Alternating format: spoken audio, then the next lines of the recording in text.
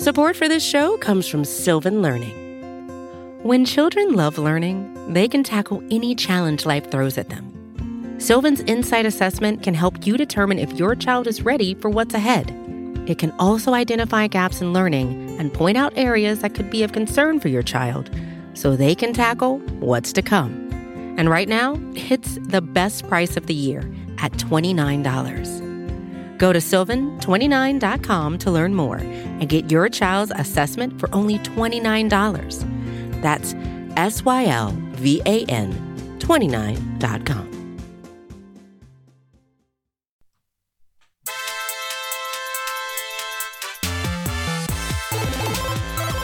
Playoff season, boys.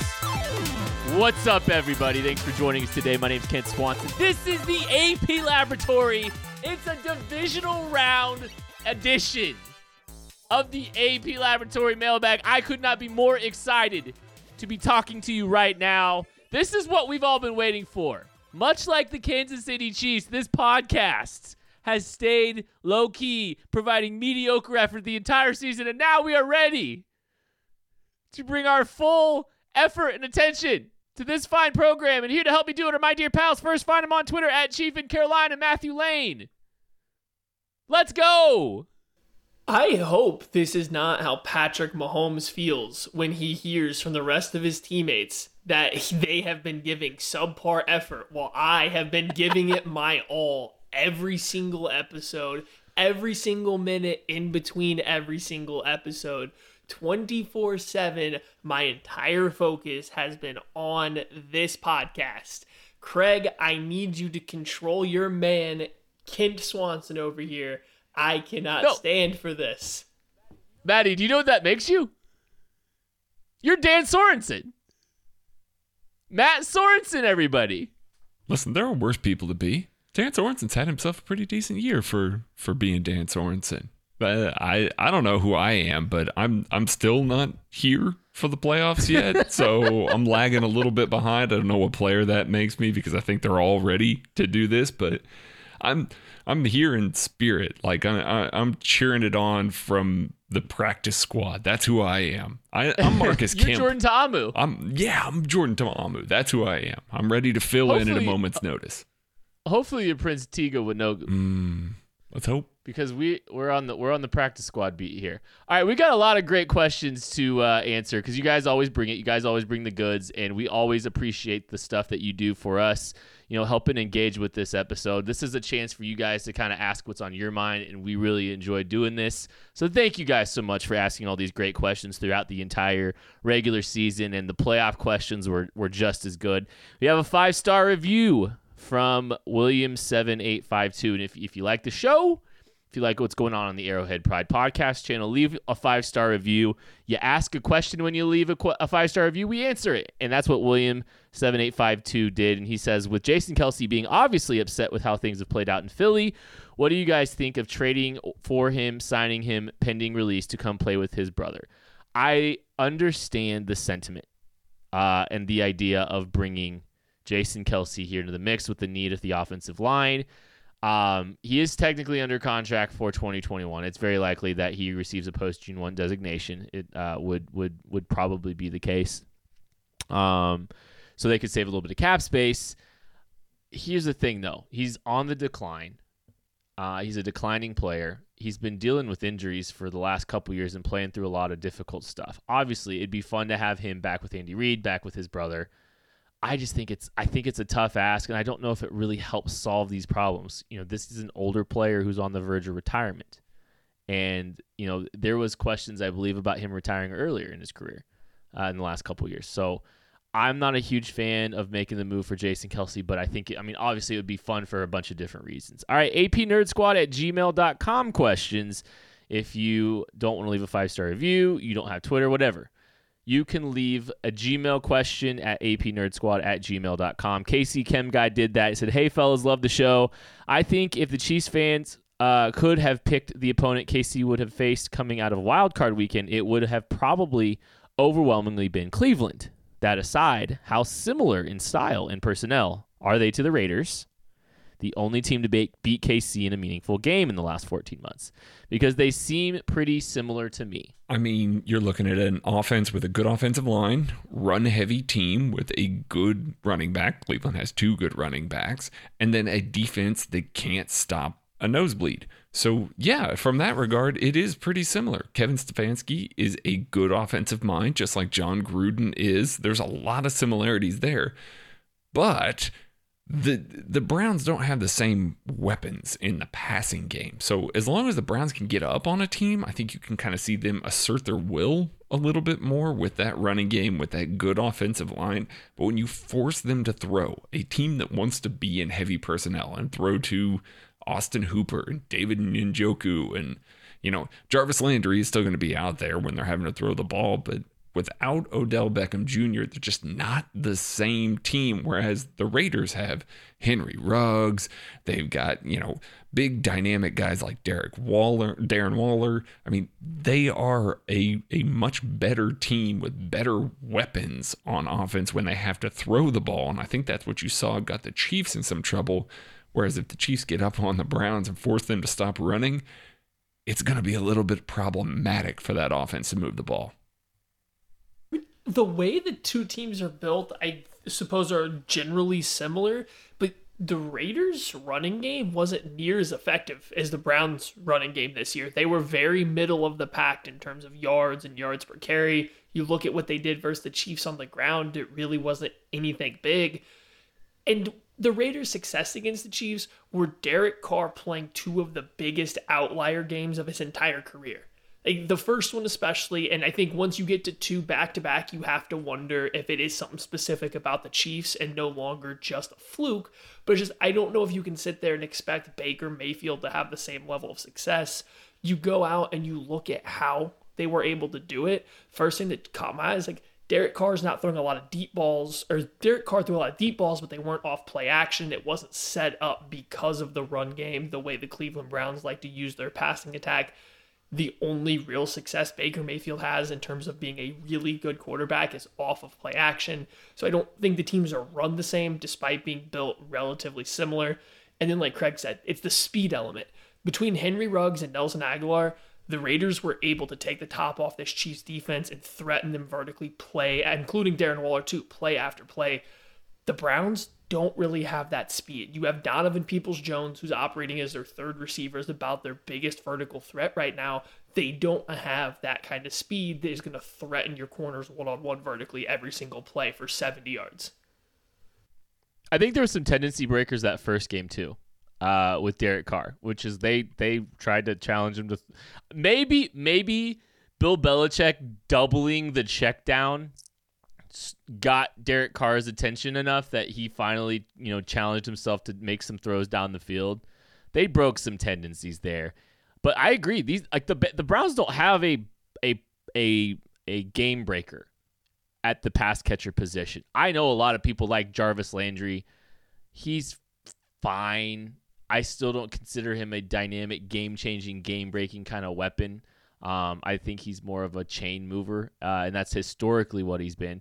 When he came to Cleveland, he had one of the lowest yards per reception in the National Football League. Like, he was just like, everybody was freaking out about Jarvis Landry. He was catching a bajillion balls for 5 yards a catch. Big deal. But I think that's a big piece of it. I will say, I think I would take the Browns pass rush over the Raiders, though. And I just want to put one final kind of nail in this coffin. The Raiders were 7th in passing yards this year, and they were 5th in net yards per attempt. The Browns were 24th in passing yards and 11th in net yards an attempt. So, again, the offenses are built similarly, but that is not how they are designed actually on the field. So I don't think you're going to see a Raiders-type performance by the Browns versus the Chiefs. All right, we got one from Gunnery Sergeant Chris McGinnis. Chris, thank you for your service, sir. With Kareem Hunt's post-game comments after the wildcard game, insinuating that he was somehow slighted by Kansas City with his release from the team in 2018, do Andy and Patrick take this personal, and is there extra motivation to mollywop the Browns, especially given the fact that the organization stood fully behind Kareem Hunt until it was brought to light that he lied to everyone from Clark Hunt on down? As always, appreciate everything y'all you do. # run it back. No, thank you, sir. Yeah, I mean, I don't know that there's necessarily any extra motivation per se. I mean, they definitely are going to flip the switch. They don't need the Browns to give them any bulletin board material. They're going to show up. But I want to read you the quote that Andy Reid said when he was asked about this by James Palmer, who gave him plenty of ways out of this conversation. Andy Reid said, "I like Kareem. I'm glad things are going well for him. I know he felt bad about not being on the team last year, but I'm happy for him." That is Andy Reid referencing Kareem Hunt in the police car Super Bowl week last year, very upset about the fact that he wasn't on this Chiefs team. Andy Reid's taking a little dig at him there. Like, Andy doesn't do that very often. Andy doesn't bring up that kind of off-field stuff very often.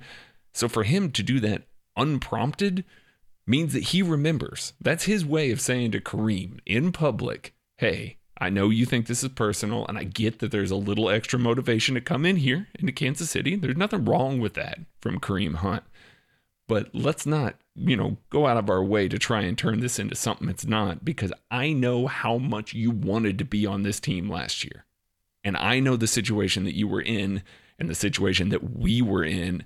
So let's not try and put this out there like it's some big deal and all of that. And some of the Browns beat writers were even saying things like the Chiefs gave up on him and stuff like that. I mean, guys, Andy Reid let you know right then and there what it was, what the deal is. I don't think it's an extra motivation, but I don't think it's a situation where the Chiefs are, kind of looking the other way and just being like, oh, that's all talk. Andy Reid took a little bit of a dig at him, I think.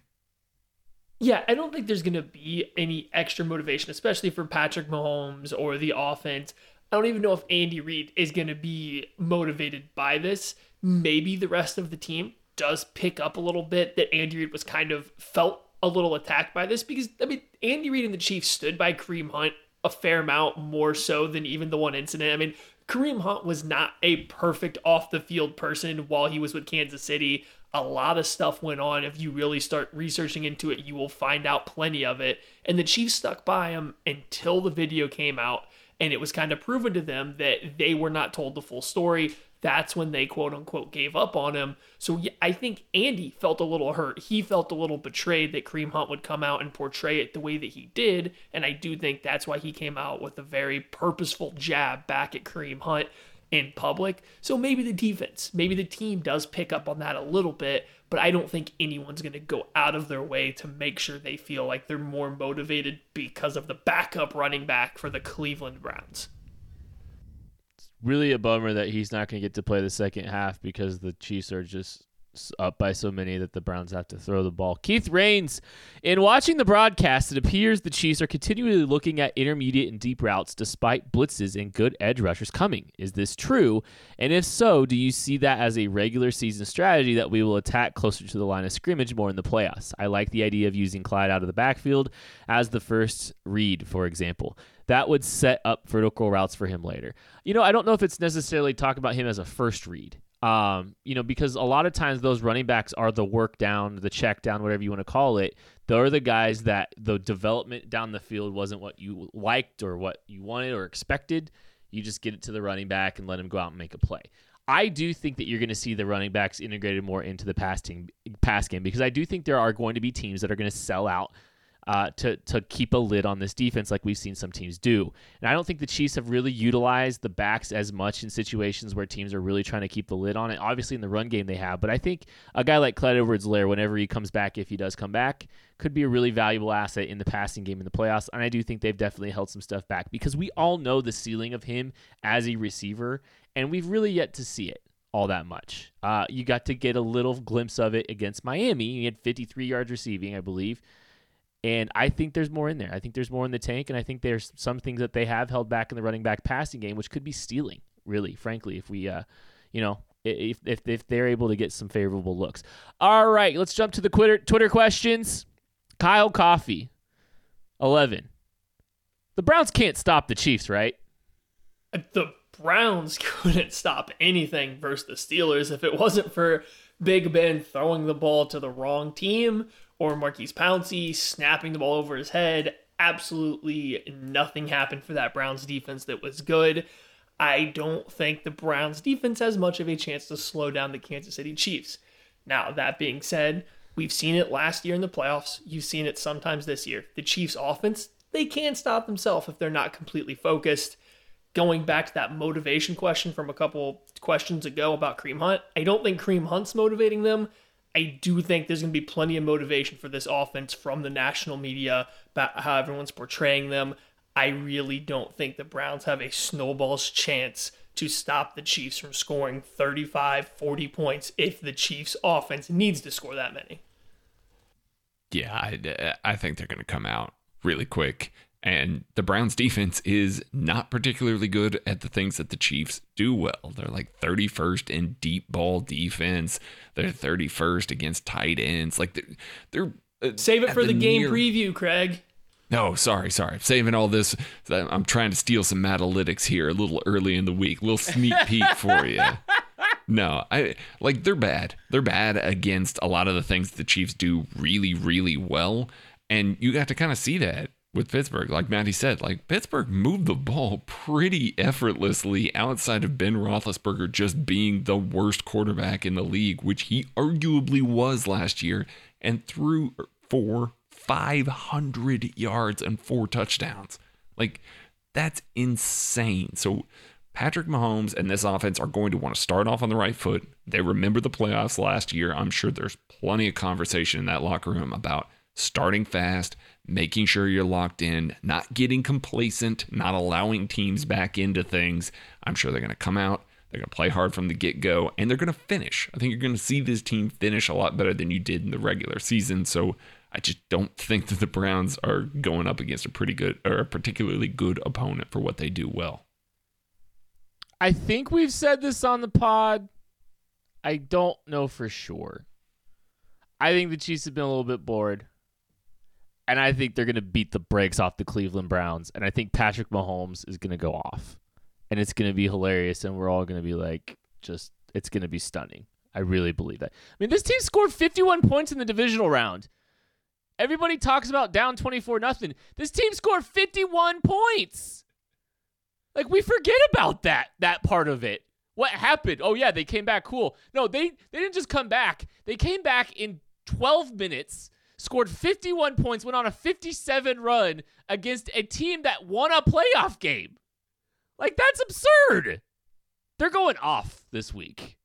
Hopefully it doesn't start slow, because that wouldn't be fun. I don't want that stress in my life. David Maida asks, a great way to ask this question. Is it Shark Week? Please let it be Shark Week. I think it's Shark Week. I do. I think we've seen Frank Clark over the last 3 weeks of the season look a lot better than he did in the middle of the season. Whatever he was dealing with, if he was dealing with something, whatever the case may be, we know that there was some illness going on per the Chiefs injury report.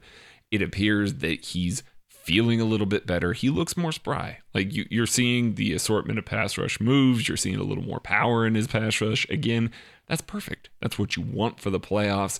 Baker Mayfield held the ball the second longest of any quarterback in the league last year. Now, against the Steelers, everybody's going to bring up the fact that he didn't get sacked. And that's great. I mean, it broke a streak for the Steelers. They threw the ball so quick. Like, Baker Mayfield threw the ball quicker than any quarterback last weekend. This weekend, they're going to have to throw. Like, they're going to have to throw to keep up with the Chiefs. It's not going to be just a run-heavy attack. The Chiefs are going to score. They're going to have to throw. You're going to see a lot deeper drops, a lot more of him trying to escape the pocket and find some guys downfield. That's where Frank Clark has really thrived. I think you're going to see good pressure from Frank Clark. I think you're going to see a sack out of Frank Clark. We're just going to see him continue what he finished the season with, and that's great. You know, continue it through the playoffs. I'm ready for Shark Week.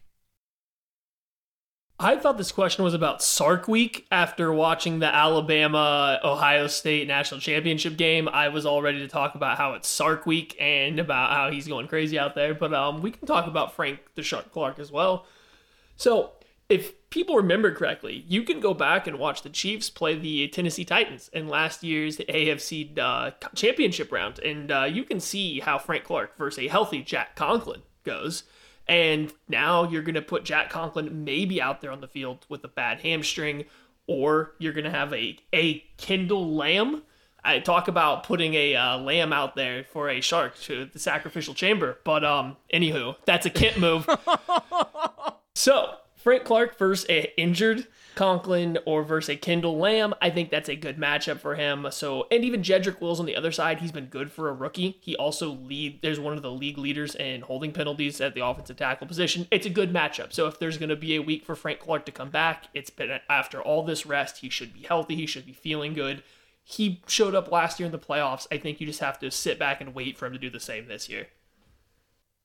I think we have to shut the show down after that. Sacrificial lamb. That's too good. That's way too good. I'll tell you what, I need a break. So we'll take a break, and we'll try to recover from that analogy and be back right after this.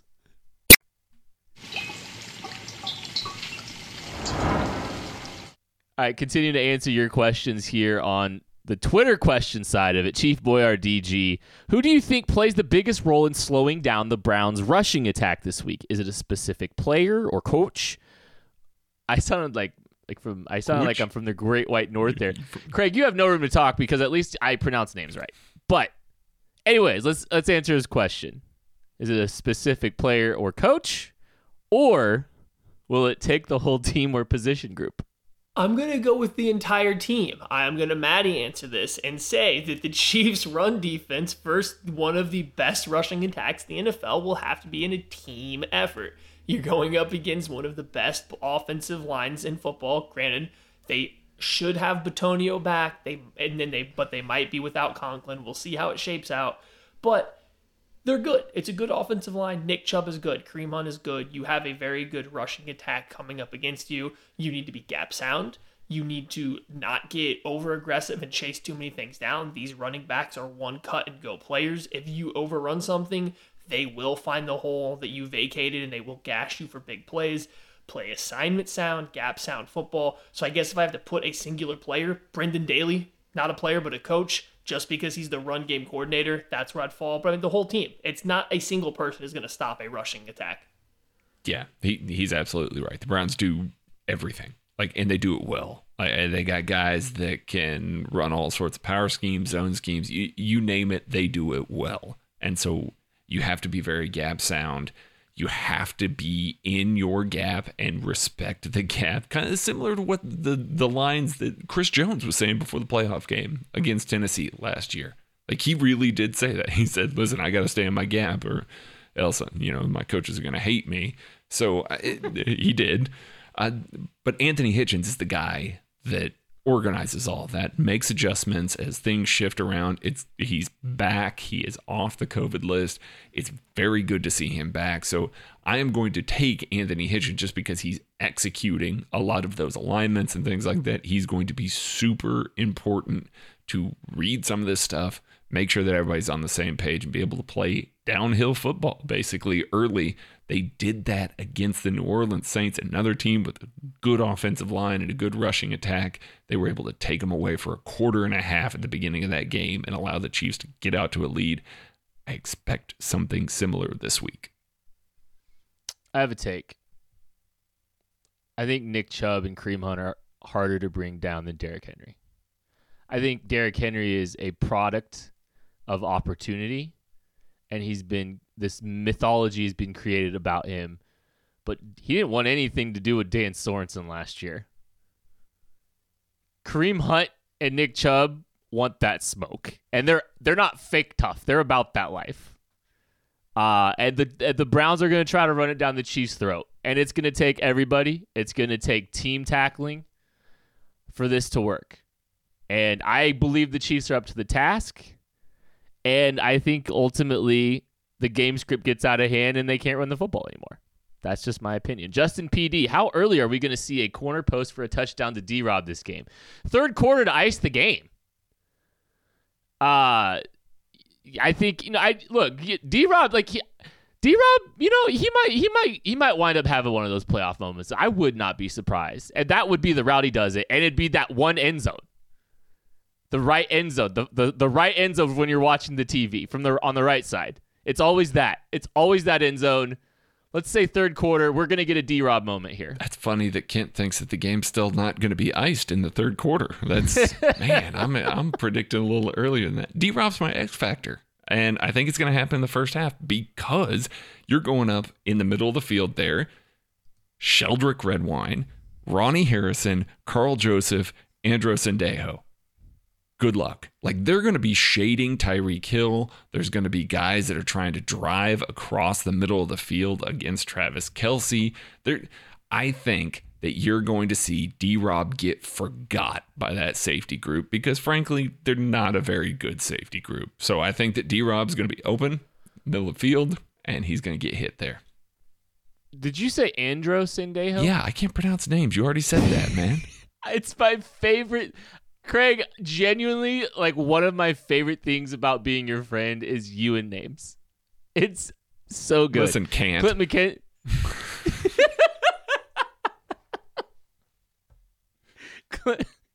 Clint McKenzie, you guys are on one tonight. Clint McKenzie, if it were possible, would you want Justin Houston back on this team? Or would you prefer to take your chances on someone with a similar skill set in the draft? I don't think Justin Houston wants to be on this particular football team. I think that his time with the Chiefs kind of ran its course and both sides parted ways. I don't think it was an ugly parting of ways, but I also don't think it was something where it was on great terms. So I don't think Justin Houston would want to come back. I think he would see that as tucking his tail between his legs to return to a team that didn't want him anymore. And I mean, quite frankly, that is kind of how it went. If you were to bring Houston back, he would have to fall in line as no longer being a leader on the organization that he gave so much to for a long time, that decided they didn't want his services anymore. So I don't see that one ever coming to fruition. I would much rather spend a draft pick over getting another aging guy that may or may not be super happy to come back. JT Penfield, what do you want the opening offensive game script to look like? What specific plays and concepts would be best to exploit the Cleveland secondary and mitigate the pass rush of Myles Garrett? I'm going to be fascinated to see what the Browns do with their secondary and if they're going to try to keep a lid on it and they're going to try to play off and soft.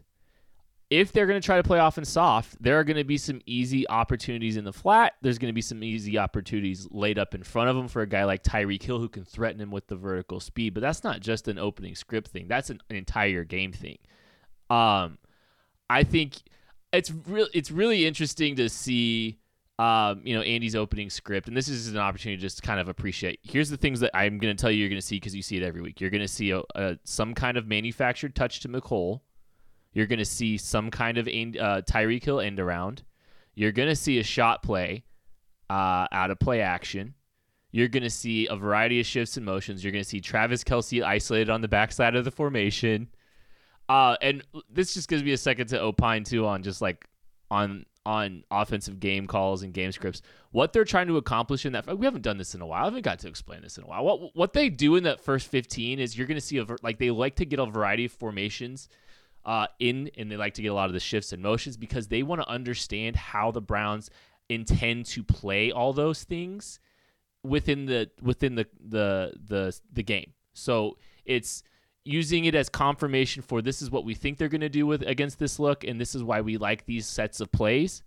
That's why they do that with so much variety in the first 15. The Chiefs just also happen to be really, really good at executing those plays in the first 15. So like the first 15 is not just I'm going to roll out my best plays. It's also I'm gathering information because I need to understand how the Browns are going to play me this week. Sorry, just wanted to kind of lay a little bit of groundwork because we don't always talk about that. And I love it. I think it's super interesting because you're going to see all the formations under the sun. You're going to see like 5 different personnel groups. It's great. Yeah, they're going to take everything soft. Like, you're going to see some bubbles to Tyreek or McCole or even Kelce out there. Get those guys into space, get them with the ball in their hands, and get them running at that secondary that I just said was bad and can't really, take the angles that they need to against that speed in the secondary. I think they can exploit it fairly handily. And when they start coming up, if they start drifting forward at all, that's when you hit them over the top. That's when you hit them with some double moves, fake some of that stuff, be able to hit some of that deep stuff. I think you're going to see them really attack all levels of the field because it's not just about one specific area that they're bad at. They're bad kind of everywhere when they're throwing. Myles Garrett can be a problem, but the way to neutralize him in this game is to chip him early, get the ball out quick early, and let the toll of last week's game hit him. He is exhausted. You saw him at the end of that game. He lacked get off. He lacked explosion. He did not look like the same player because he was exhausted from being on the field that entire game. Keep him on the field. Keep him having to pin his ears back. Get the ball out quick. And then later in the game, if you need to, you can dial up some deep beaters, deeper drops, knowing that he's just not going to have the same juice off the edge. I forget which game it was, but I think you're going to see the Chiefs move right down the field with the RPO slant game because the middle of that Browns defense is the softest thing I have ever seen. Eric Ebron and Juju Smith-Schuster combined for 30 targets. I understand the Steelers threw the ball like crazy, but the two primary slot middle of the field receivers for the Steelers had 30 targets combined. The Chiefs are going to come out. I think, yeah, Kent's right. You're going to see a bunch of formations. You're going to see a bunch of different personnel packages. I still think you're going to get a lot of RPOs, a lot of passes over the middle of the field. They're going to be short because, that's what's going to be open, and you're going to force the Browns to adjust what they were trying to do versus the Steelers because I think they will try to play the Chiefs similarly. Now, as far as Myles Garrett, one of my qualms with Andy Heck, who I think has done a pretty good job of developing under-talented offensive linemen, but he does not change his game plan for the pass rush that's coming up. He does not care if they're going to stunt. He does not care if they're going to twist. He does not care if you have elite edge rushers. He is going to call his protections. He's going to leave his tackles oftentimes one-on-one. He's not going to call full slides to Myles Garrett. He's not going to call for a running back or a tight end to stay in protection to help. So you are going to get Fisher. You are going to get Rimmers one-on-one with him. I think the only way the Chiefs go about trying to mitigate that, rolling Patrick Mahomes away from him. I don't think they will alter their protection calls a ton because that's just not what Andy Heck has done in the past versus great pass rushers. I do think they're going to move the pocket, especially in the red zone, because Patrick Mahomes, for some reason, defies traditional thinking and is extremely capable of operating in closed quarters in the red zone. It's just something that he's uniquely, you can cut the field in half in the red zone and he's just going to roll out and just find a guy. That's what he did to the Texans last year. PM15 for president. Aside from taking Patrick Mahomes, how many and which Chiefs players would you have to give the Browns in order to beat the Chiefs? That's a really good question. It might be close to 10 or 11. I mean, Travis, seriously, if without Mahomes, you got to take away Travis Kelce, Tyreek Hill, and Sammy Watkins from his weapons, which would slot in very nicely in place of a lot of the Browns' weapons. And then you can keep the rest of their offense. On defense, you need the entire Chiefs secondary, period. And then Anthony Hitchens, Chris Jones, and Frank Clark up front. Like those guys, you need every single one of those guys to even have a shot. And I still wouldn't love the Browns' chances, even though you're taking those guys away from Mahomes and you're taking those guys off the defense. I still don't love the chances. I think that's a shootout because, well, Mahomes. Boy, if I could give the Browns Travis Kelce and Tyreek Hill and take them off the Chiefs, I am taking the Browns in this game. And I'm not trying to go after our beloved Chiefs or Patrick Mahomes here, but you give the Browns that deep threat that we said they don't have to match what the Raiders did. You then give them the best possession receiver of any kind in the NFL to work over the middle of the field versus the Chiefs linebackers. I think just those two players right there, which, is a substantial amount of players, but I think taking away both of those two weapons, severely would alter the outcome or how this game would play out. You put Travis Kelce, Tyreek Hill on the field, and you play 12 personnel with Austin Hooper and Jarvis Landry and one of Nick Chubb or Kareem Hunt. And if the Chiefs have to play have to play in their base, woof. I think it's you still got two. Baker. I mean, what? Byron Pringle season, baby. I am okay. Hang on, I'm here for this.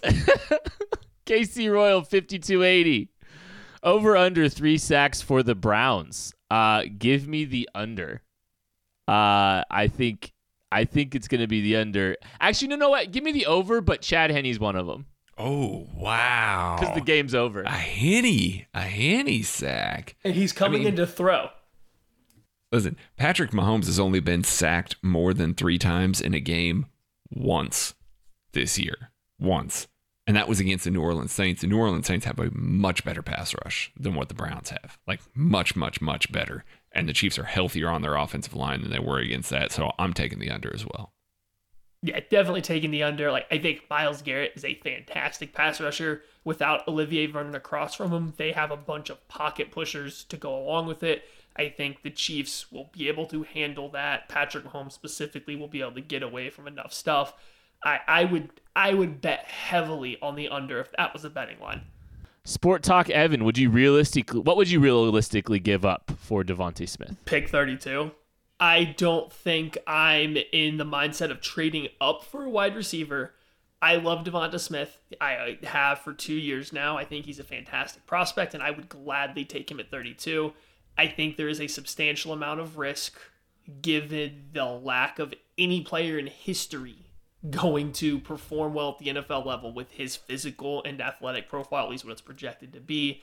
I think you do have to have some level of hesitation there. So giving up more than just pick 32 would just be a risk I don't know if I'm willing to take.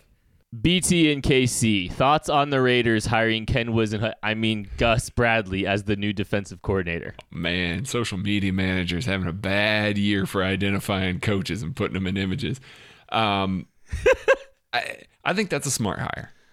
Gus Bradley with the Chargers did a lot of good things to try and take away the Mahomes Chiefs. He made life difficult on Patrick Mahomes. Now, he doesn't have the personnel in Las Vegas. Like they need a lot of dudes over there. I'll let Maddie kind of go into that. But from a philosophy standpoint, the types of things that Gus Bradley has done to limit Patrick Mahomes, he kind of laid the blueprint a little bit last year in a couple games. So I think that's it's a smart hire by John Gruden. If you're going to go out and get somebody to try and stop literally just Patrick Mahomes, he's a guy, at least, that has done it before. And you've got that kind of resume to build off of. I think it shows you just how obsessed with the Kansas City Chiefs John Gruden is. And that's not only a bad thing. I mean, it's obviously a little bit of a bad thing taking victory laps and whatnot. But the easiest way to make the playoffs is to win your division. The Chiefs are going to keep winning the AFC West as long as Patrick Mahomes is here. But you do have to give kudos to Gruden for trying to beat them. And the best way to do that is get the defensive coordinator that comes from the system and has essentially played the best against Patrick Mahomes throughout his career. Yeah, they got to pretty much turn over that entire defense to pull it off. But they at least have the scheme. They have the concept of how to do it. It makes sense. It just also shows you where John Gruden's head's at. Yeah, all those first-round picks on that defense, too. It's a shame. Maybe he can get something out of John Abram. I doubt it. Max Crosby kind of came down to earth a little bit this Shocking. year. Maddie, I think I know. Molly Salt earmuffs, buddy. I do think that Maddie said it best though. They're gonna draft an edge in round 1 next year. They have to. They gotta give Gus some dogs. Leighton Y, any update on the Sammy Watkins injury? I don't have any update. But the reason I put this in the rundown is I just wanted to I was thinking about this today. Sammy Watkins has been extremely valuable to this team the last 2 playoffs. That third offensive weapon has been huge for this football team. And Sammy Watkins didn't look particularly explosive the last time we saw him. I really hope that we get an explosive Sammy Watkins because they need that guy badly in this playoff. They need that third guy. Kyle K, would you rather have Clyde back healthy or Dan Kilgore and Steven Wisniewski start at center and right guard? Yeah, it's Clyde. I don't know that Kilgore and Wisniewski really move the needle too terribly much, but Clyde does. Like, I think we saw that the ramp up was beginning. A lot has been made of what Andy Reid has done in the playoffs with his running backs. Last year, Damian Williams had 3.5 receptions a game. Clyde this year had 4. In the playoffs, Damian Williams had almost 7 a game in the playoffs. Like, they ramp up the way that they use their running backs in a big, big way. And he was part of the reason why this team was able to get over the line a little bit. He was very crucial in what they did on offense. I think they were ramping towards that with Clyde Edwards-Helaire. I think you were going to see the full game plan, the things that we trumpeted when they drafted him that he does well. I think you were going to see some of that in the playoffs. So if I get a fully healthy Clyde with Andy Reid, I think you just get to see the weapon that we were a little bit excited about back in April when they drafted him. Cap and Danny, who would you rather have get a head coaching job? Steve Spagnuolo or Dave Tope? I think Steve Spagnuolo, because I'd be more happy for him. As a person, I enjoy Steve Spagnuolo. I think he's deserved it. He's done a lot. I really enjoy his interviews. I think that he's a good coach. He's a guy that deserves another chance. Can't promise he's going to get one. I don't think defensive-minded head coaches are going to be in vogue in the NFL for a little while, especially if you don't really have something incredibly unique or you are the guy that has built a significant culture like Matt Rule did at Temple and then Baylor. I don't think that's what's in vogue for the NFL. And really, Dave Tobe is trending the wrong direction with his special teams rankings. I'm not sure he's got too many more interviews coming until he turns that around. Oh, and protect Brendan Daly at all costs. So we need to elevate him to defensive coordinator. Oh, yes, no, keep him in-house. Whatever you need to do, keep him in-house. D. Johnston 29, is Chief in Carolina going to Tampa in February? The real question, you may address it already. Is Mobile, Alabama in play for y'all this year? Not sure what the restrictions, regulations are this year. Yeah, we're all planning on being in Mobile this next couple weeks for the Senior Bowl. Boots on the ground with our pal Jacob Morley. As of right now, that's our plan. So we do plan on being there, getting our draft work done. Maddie, are you going to be in Tampa in February? I mean, when the Chiefs go to Tampa, there is a 75% chance I'll be there. I can very easily get there. It's just a matter of, am I going to, do I want to, this will be like the weekend right after doing Senior Bowl stuff and getting back home. So it's a quick turnaround. But I have a very easy ability to get down there. So I don't know if there's enough fans out there, enough of our listeners that are also planning on making this trip. Maybe you can slide into the DMs, let me know. If there's maybe a big group of us, we can all get together and meet at some point in time. I'm not saying it's a guarantee, but like I said, about 75% chance that I'll be down there as long as the Chiefs make the Super Bowl. As long as the Chiefs make the the season still could get canceled. We are still in a pandemic, Kent. Yeah, and if you get together, socially distance, please, guys. Let's not get all the Chiefs Kingdom sick. Pen Barino, what was the most convincing Chiefs win this year? Buffalo, Baltimore, Tampa, Houston? If you had to pick one game, what would it be? It was Buffalo. Like, the Chiefs were in control of that game the entire time. The Chiefs held the Buffalo Bills offense that everybody is ranting and raving about how awesome it was to 206 total yards. The Chiefs defense did. The Chiefs also ran for 245 yards against that defense. They were able to control the game. It never really felt like it was in danger. I mean, they just went in, they handled business, and they controlled it from basically start to finish. So for me, give me that comfortable victory 10 times out of 10 over maybe a more explosive offensive performance that's a little bit more of a dogfight. I will take the one that's just in control all the way through. For me, it was the game versus the Baltimore Ravens. At that point in time, the Ravens were they underperformed last year in the playoffs. They were still this best team in the NFL during the regular season that just kind of had a 16-0 bad game and lost in the playoffs. Here come the Chiefs. Terrible matchup versus the Ravens. Chiefs can't stop the run. Ravens have this really good physical defense, and the Chiefs came out and they mollywopped the heck out of them for an entire half. The only reason that game looked remotely close was a kickoff return touchdown. Yeah, hire Dave Tobe for a head coaching job. And if you take that away, it was just garbage time points out of the Ravens. Their offense looked terrible. Their defense looked completely and utterly lost. I think that was the most dominant game the Chiefs played all year. completely from start to finish, and that was even with them going to sleep midway through the third quarter. Some facts about that game. I tweeted them out. And this is because Baltimore is my game as well. Yes, you got the kick return touchdown, Dave Tobe. Missed field goal by Harrison Butker. Missed extra point by Harrison Dave Butker. Tobe. Darwin Thompson fumble in the Baltimore Ravens territory when the Chiefs were up 27-10 at the half, driving down like it was nothing. 4 plays, 59 yards, and then Darwin Thompson fumbles. That game, the optics on that game, it's a 2-touchdown blowout, and the optics on it could have been worse. Brandon 422. I feel like we only get the offense going scorched earth for short bursts. Are we ever going to get to see them play 4 quarters to their potential? Yeah, they'll have to play 4 quarters in the AFC Championship game. They won't have to play 4 quarters this week. Man, we're going to get roasted so bad by the listeners. Don't predict a blowout. Well, Don't care. I don't care. Playing the Browns in the playoffs. Don't care. I think it's coming. I think these next 12 quarters of football are going to be a lot of fun. And I think Patrick Mahomes is pissed off. And you know what happens when Patrick Mahomes is pissed off? You start sizing rings. TER03. What player on defense is the X factor to get back to the Super Bowl and win it? Well, I think L'Jarius Sneed is the player that the Chiefs need to accomplish this deed. That was it? That you just had the Dr. Seussian rhyme to draw off with that? Do you need me to explain why, or do we just accept that this is the correct answer? No, we all know why. L'Jarius Sneed is awesome. That's why. So, I'm looking for Frank Clark to make his mark.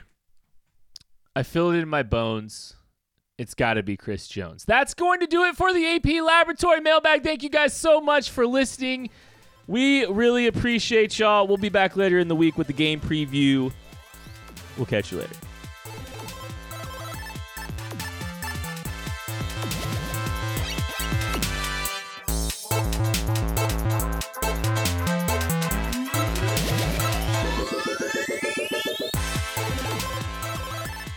When the Chiefs really need a spark, it's got to come from the Shark.